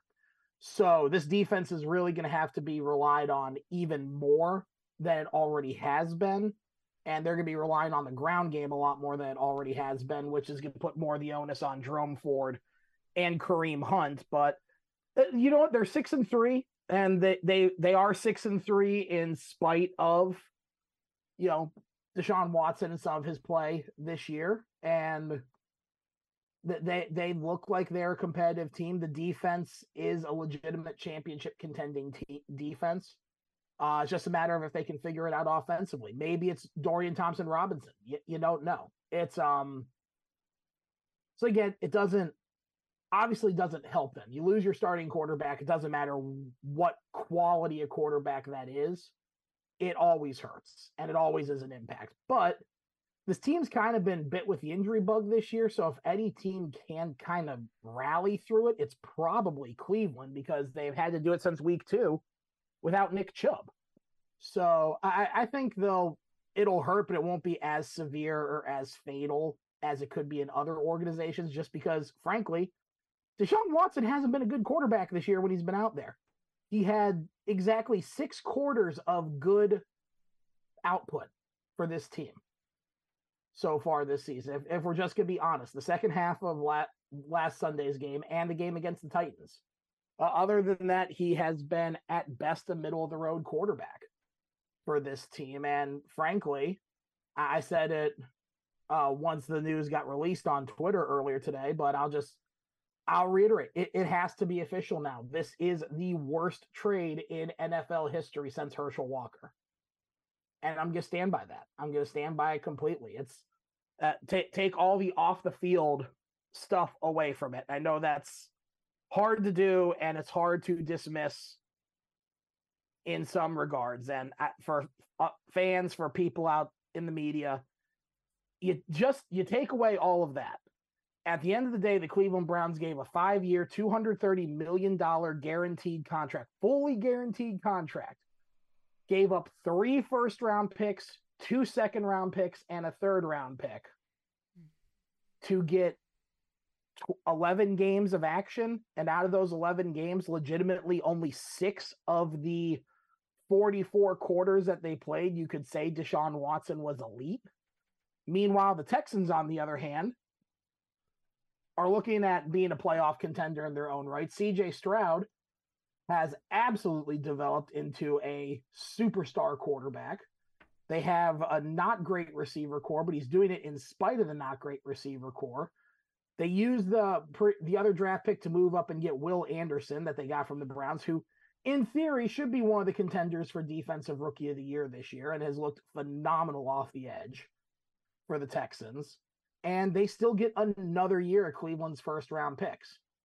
And considering the fact this would have been Baker Mayfield's, contract make it or break it season for him, fact of the matter is the Cleveland Browns could have kept all those picks, had Baker Mayfield for considerably less money, and if it wasn't working out, they would have had their pick of Caleb Williams, Drake May, Michael Penix, Jordan Travis, Grayson McCall, who I believe is going to be a phenomenal quarterback, Bo Nix. They had a litany of players that they could have picked up, because at the end of the day, you trade those types of picks, you're telling us that the only thing missing from your team to win not just a Super Bowl, but multiple Super Bowls is the quarterback. And just as of this point, 2 years into it, and the second year being officially done now after only 6 games of actual game time for Deshaun Watson, you have to call it a bust. He's made $90 million for 11 games of work. That is a horrifically bad outcome from this trade thus far. And frankly, it's getting to the stage now where I think heads may have to roll because of it, because you are now wasting what has been MVP performances from Myles Garrett, defensive comeback player of the year performances from Grant Delpit, phenomenal efforts defensively, incredible efforts for next man up offensively from different skill position players. It's been wasted. And you wasted all that capital and cap space to do that. So, yeah, we can talk about the on-the-field stuff. We obviously off-field stuff is well documented, but purely on the field, the sad thing is losing a franchise quarterback doesn't really hurt the Browns that much, because right now they've been getting terrible franchise quarterback play outside of 6 quarters this season. I know that you are obviously a historian that knows, not that you know every single thing about football, but you know your football history, and that's very much can be the case. I don't think people understand the comparison to the Herschel Walker trade, because unless you go back and look at everything, it's hard to see how in the moment that was as bad of a trade as it wound up being, because I don't think anybody understood the value of the picks that were swapped, that were changing hands, because nobody knew about those picks being as valuable as they became. And then the different conditions that were also put on that, if this player gets cut, then they get this pick, and all the different kind of things that went into that. So I guess as best as you can kind of put into perspective why this trade is as bad as such as the Herschel Walker trade. Sure. You kind of alluded to good parts of it. For those of you that are not aware, back in, I want to say 88 or 89, I don't recall exactly offhand, Dallas Cowboys, in the midst of having an okay season, not a great season, but an okay season, traded their starting running back, Herschel Walker. And for those of you that are younger, No, he wasn't always just a weird guest on Celebrity Apprentice and then a even weirder candidate for Senate, ? He was actually a pretty good running back, like phenomenal running back in his day. The closest comparison I would make to like this type of player he was projected to be would be an Adrian Peterson. And Dallas traded him to Minnesota. They traded him for about 5 or 6 players and 2 draft picks. But with each of those players, the Cowboys specifically requested that they put in parameters that if that player were to be cut or if that player were to only hit X amount of yards on the season or X amount of snaps, that the Vikings would have to give up additional picks. What ended up being is Herschel Walker turned into 9 draft picks for the Dallas Cowboys.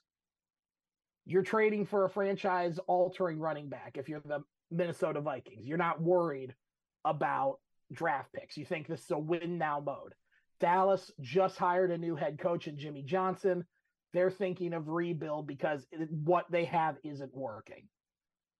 That trade netted the Dallas Cowboys Darren Woodson, Troy Aikman, Michael Irvin, and Emmitt Smith. Minnesota Vikings didn't have a winning record in the mid-90s until they drafted Randy Moss. That's why people refer to the Herschel Walker trade, because it was a one player for just a litany of picks that ended up being a disaster for one team and then built a dynasty with the other. Now, am I saying the Houston Texans are going to be a dynasty? No, but I'll actually pull up the trade right now just to make sure what they ended up getting out of it thus far. So the actual trade itself, what they were able to get is, again, 3 first-round picks. Everyone knows that part. But the picks that they got, and this is where it just, again, gets crazy for me. The Browns got Deshaun Watson and a 6th-round pick this year. Texans received the 2022 first-round pick, 2023 and 2024, a 2022 4th-round pick, a 3rd-round pick in 2023, and a 4th-round pick in 2024. And then also the ability to swap for any of those as well. So the Texans turned that into their starting right guard, Kenyon Green, I believe his name is. They drafted him in 22. Last year, they traded up with some of those additional picks and turned it into Will Anderson.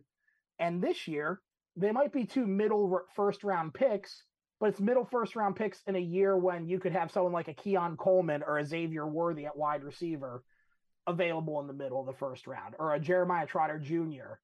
available in the later stage of the first round. This Texans team is going to be able to turn this into picks that they can genuinely build a franchise around.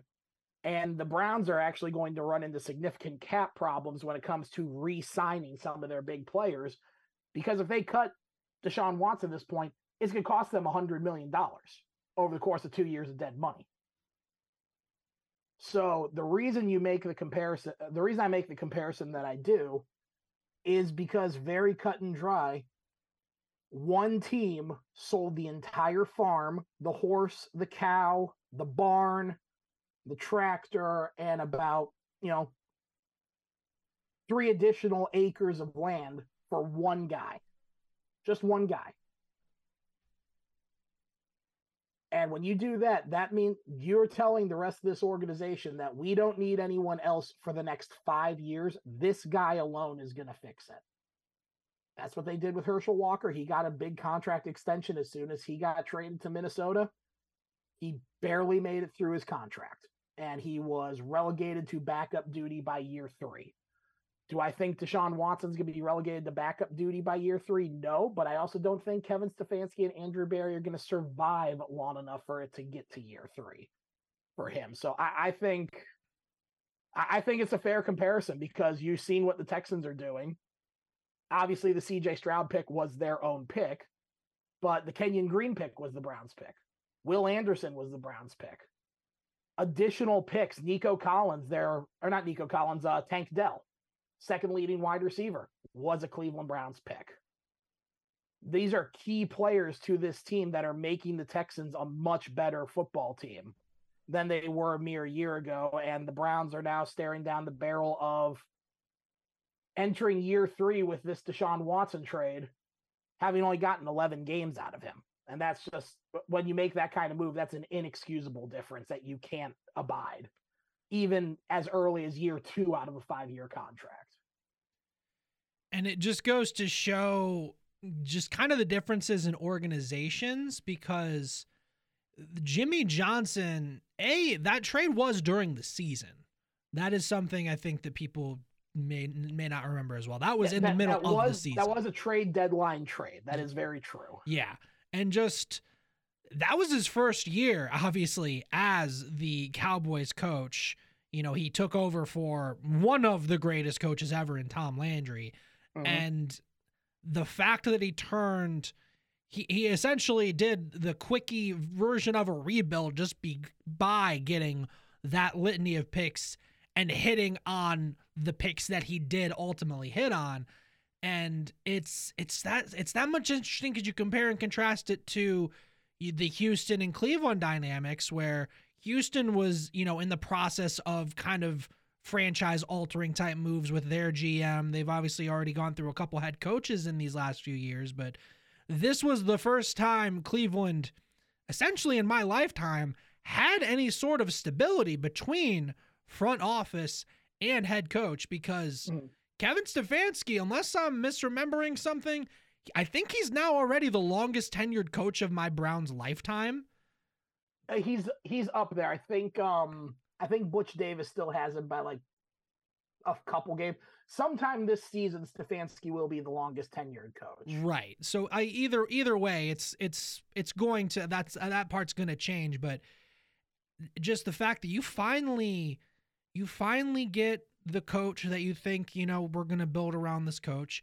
You finally have the GM with Andrew Berry that you're going to build around, and he's made other good moves. So it's not like his tenure has been a complete disaster by any stretch. But this move now turns that into the potential of disaster and could result in widespread changes in Cleveland because of the repercussions with Watson now getting hurt and being unable to, fulfill what he's been, thought of to do with this contract so far. Yeah. And again, this is something where for people out there listening, I come from this purely from football history and just football on the field. That there's 1.5 million discussions to be made about the off the field side of things and what the Browns were willing to do in terms of trade, trying to win at all costs types of attitude. But the comparisons between this Texans-Browns trade and the Cowboys-Vikings with Herschel Walker, it goes a little deeper than that too, because when the Cowboys made that trade, that first year after the trade, they were dog water. Yeah. They were horrible. Absolutely horrible. Same thing with the Texans. They got rid of their superstar.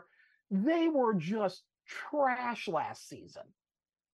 Just absolutely atrocious. No one could deny that. The Browns looked competitive at different moments. Same thing with the Vikings. Looked kind of competitive. Looked like, hey, maybe this might end up panning out for them instead. But then they were able to get those picks and move up and expedite their rebuild process the same way the Texans are. The same exact way the Texans are. And you talk about stability, good, bad, or indifferent. The Texans have not been that stable of a franchise over the past couple years. You went from David Culley to Lovie Smith. Now you have DeMeco Ryans, who, like the record to show, I was singing the praises of that coaching hire for the Texans back in the offseason. I'm a big fan of DeMeco Ryans as a head coach. But they're seeming to build it in a Dallas Cowboys model, and as a Clevelander, I don't like the fact that we're the Vikings in this scenario. And especially for someone like Jimmy Haslam, who comes from a organization with the Steelers, that they don't make these kind of moves, to just see year in and year out how impatiently just impatiently petulant he is as an owner. If he were on the reverse side of it, if he were the Texans owner, he probably would have fired DeMeco Ryans after their a rough start. If they would have gone terrible like they did last year, would have fired everybody. I guarantee if the roles were reversed, he'd fire Stefanski, he'd fire Barry in this scenario. But now they've locked themselves into a position where they have to ride this out, because if he cleans house or forces them to clean house or talks to another homeless guy about drafting Johnny Manziel again, it's going to cost the team $100 million. It will cost them almost their entire salary cap in an offseason where they're going to have to re-sign Grant Delpit. They're going to have to start talking to Nick Chubb about some type of contract extension. They're going to have to work with Amari Cooper about a contract. So it was a bad move to begin with because Watson had sat out a whole season. And that's what makes this even more astonishing of a move. And I think by the time it's done, it'll actually go down as a worse trade than Herschel Walker trade, because Deshaun Watson sat out a whole season, had a suspension, came back, and was clearly not the same. He had missed almost 2 years of football at that point.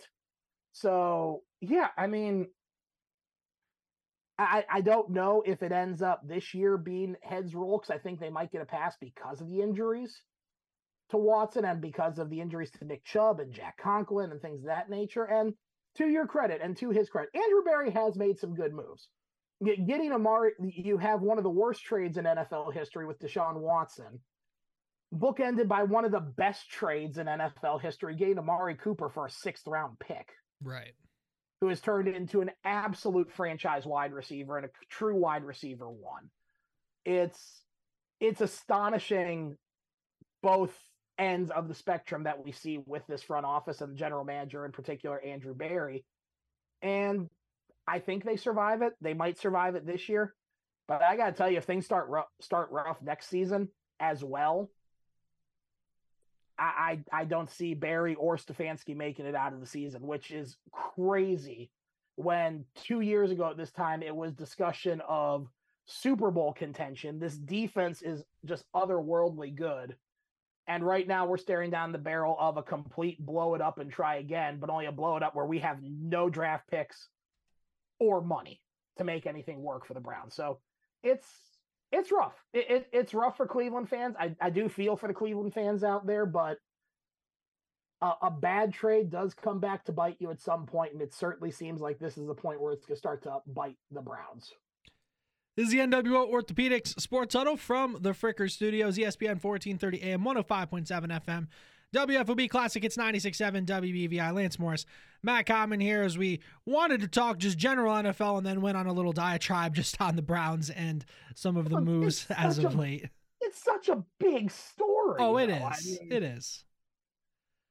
I mean, just had a playoff contending team lose their franchise quarterback who, BTW, is the reason they might struggle to re-sign most of their starters defensively that they need to re-sign this offseason.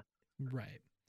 So, but anyway, I'm sorry, continue. No, plenty of reason to have the diatribe that we did, but there are some other things in the NFL I'm curious your take on. Mm-hmm. The Bills, they fire Ken Dorsey after the loss to the Broncos. Are they this bad? Is it just the nature of parity in the NFL? Is Josh Allen now just not as good either? What's your kind of take on what we've seen from the Bills? Oh, well, first of all, with Ken Dorsey fired, not a single headset is safe in the tri-state area from his unbridled rage. Very true. No, with Buffalo, they're a mixed bag because they're so talented on paper. They really are. I mean, Josh Allen, I personally think Josh Allen's one of the 5 best quarterbacks in the NFL. I know he throws a lot of interceptions, but you know what? It's the Brett Favre syndrome. He throws a lot of interceptions, but he throws a ton of touchdowns as well. So you kind of get both ends of the spectrum in that regard. But in terms of team this year, I don't know. I mean, they're a tough read because they've never been a run-oriented team. They got rid of their starting running back. It's now James Cook up there. They just signed Leonard Fournette to try and help out. But I think the problems are a little bit deeper than that. I think it's that they got their quarterback. Then they went out and got Stephon Diggs. Stephon Diggs is a bit of an animated personality. We'll put it that way. Yeah. And they kind of stopped going and getting anybody after that. And it just turned to every year they draft a defensive end. So they're probably 7 deep at the defensive end position right now, but they really haven't done anything to build up the offense outside of we have Stephon Diggs and Josh Allen. We're good. And they're not. Gabe Davis hasn't developed the way they want him to. Dalton Kincaid has looked decent at times in his rookie year. Dalton Schultz or Dalton Knox that they have up there? Knox as a tight end, he's had moments, but no one has really developed because Stephon Diggs kind of takes all the touches, and then any touches that Stephon Diggs doesn't have, it's either Josh Allen running or Josh Allen throwing it to the other team. So I don't know. They're a tough read. I think they'll eventually be okay. This may just be one of those bad years for a good team, but I think the next couple of weeks are going to be a big indicator. You said Ken Dorsey was the scapegoat, that he was the problem. Okay, prove that he was the problem now. Because if you can't prove he's the problem, maybe the problem actually is Sean McDermott, or maybe the problem is, in fact, Josh Allen. Sticking in the AFC, who's good? Because like everybody has flaws. I mean, we've already talked plenty about the Browns, just talked about the Bills. Obviously, the Jets have an offense problem with what they've had. The Dolphins have been, they've had some of the best peaks, but, the times they've played some of these better teams, it has not gone in their favor. The Chiefs, you can say the similar thing about the Chiefs. They've had some struggles as well. And those are some of your top teams overall in the AFC. Yeah, so the answer to that is the Eagles. The Eagles are very, very good. No, in terms of the AFC, look, all of them are competitive. I would actually say a lot of it has to do with parity more than anything else. I think the NFL is actually reaching a point where all these teams are properly competitive with each other, save the Carolina Panthers and the New England Patriots, which that just makes me so happy, but that's not important. Yeah, I mean, it's finally kind of balanced out. Most of these teams have quality quarterback play. Most of these teams have built up good defenses, and the way the NFL has changed, it's really not, I feel bad saying it this way, it's not really strategy anymore. It's really points barrage. It's really trying to get the ball downfield. It's trying to get the ball into the end zone quickly and effectively. And that's something that a lot of teams can do and that offenses are built to do. So I think in the AFC, the answer, who's good? Yes. I think they're all good. I think the Dolphins are a very, very talented team. I think they need to win against a top-tier opponent to prove that. Kansas City is always going to be in the discussion because they're very good, but at the same time, they seem flawed in some regards. We just spent plenty of time talking about the Browns. I mean, Baltimore, I don't know what they do to their wide receivers in Baltimore to make them just immediately be mid at best, but Zay Flowers is their leading receiver, and he's a rookie. So it's the AFC is a little weird this year. There's no getting around it. It's a little weird. I think it's kind of a toss-up as to who comes out of the AFC, but I would say I don't see any surprises. I don't see Las Vegas magically climbing up the ranks and making a run of it. I don't see Buffalo turning it around heavily. I certainly don't see Jacksonville suddenly coming back and just dominating the top of the AFC South and running away with it. It's going to be anyone's conference. Simple as that. Plenty of good games coming up this weekend in the NFL, but obviously the biggest is going to be next Monday. Super Bowl rematch, Eagles-Chiefs. That's got to be the one you're looking forward to. Yeah, I mean, the rest of these games are kind of like predetermined runaways. This is a very rough week from a scheduling perspective for a lot of these teams. But no, that should be a great game. And I'm curious to see what's in store for that game because both teams are honestly decidedly different than they were last year. Philadelphia, very talented across the board, but some of their deficiencies, they had a little bit of issues in the ground game last year, is really relying on Jalen Hurts and A.J. Brown and Devonta Smith to make plays. They now have DeAndre Swift. Kenneth Gainwell's really come on strong. The tush push is here to stay.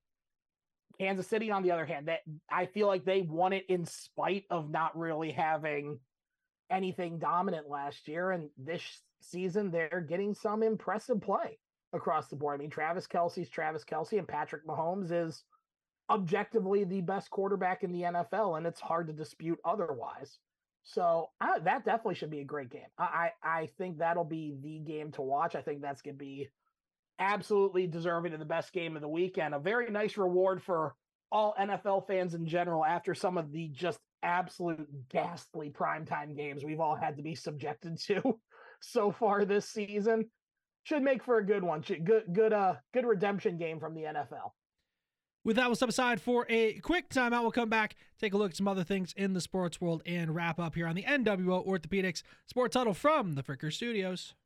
NWO has news. We are excited to announce the newest addition to the NWO family. Dr. Ryan Tran is a local who was raised in the area, trained by the Cleveland Clinic, and has returned to his hometown to care for your whole family, just like he does his own. Dr. Tran is now accepting new patients of all ages in our Tiffin office. Make your appointment today to experience the benefits of family care by a hometown professional. There's only one place to go: NWO.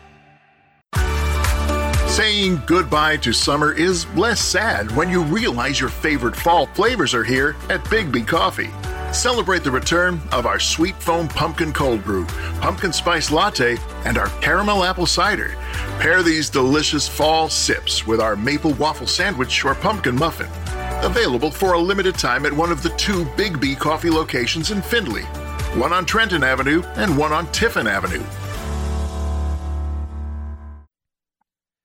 Back we are on the NWO Orthopedics Sports Huddle from the Fricker Studios, ESPN 1430 AM, 105.7 FM, WFOB.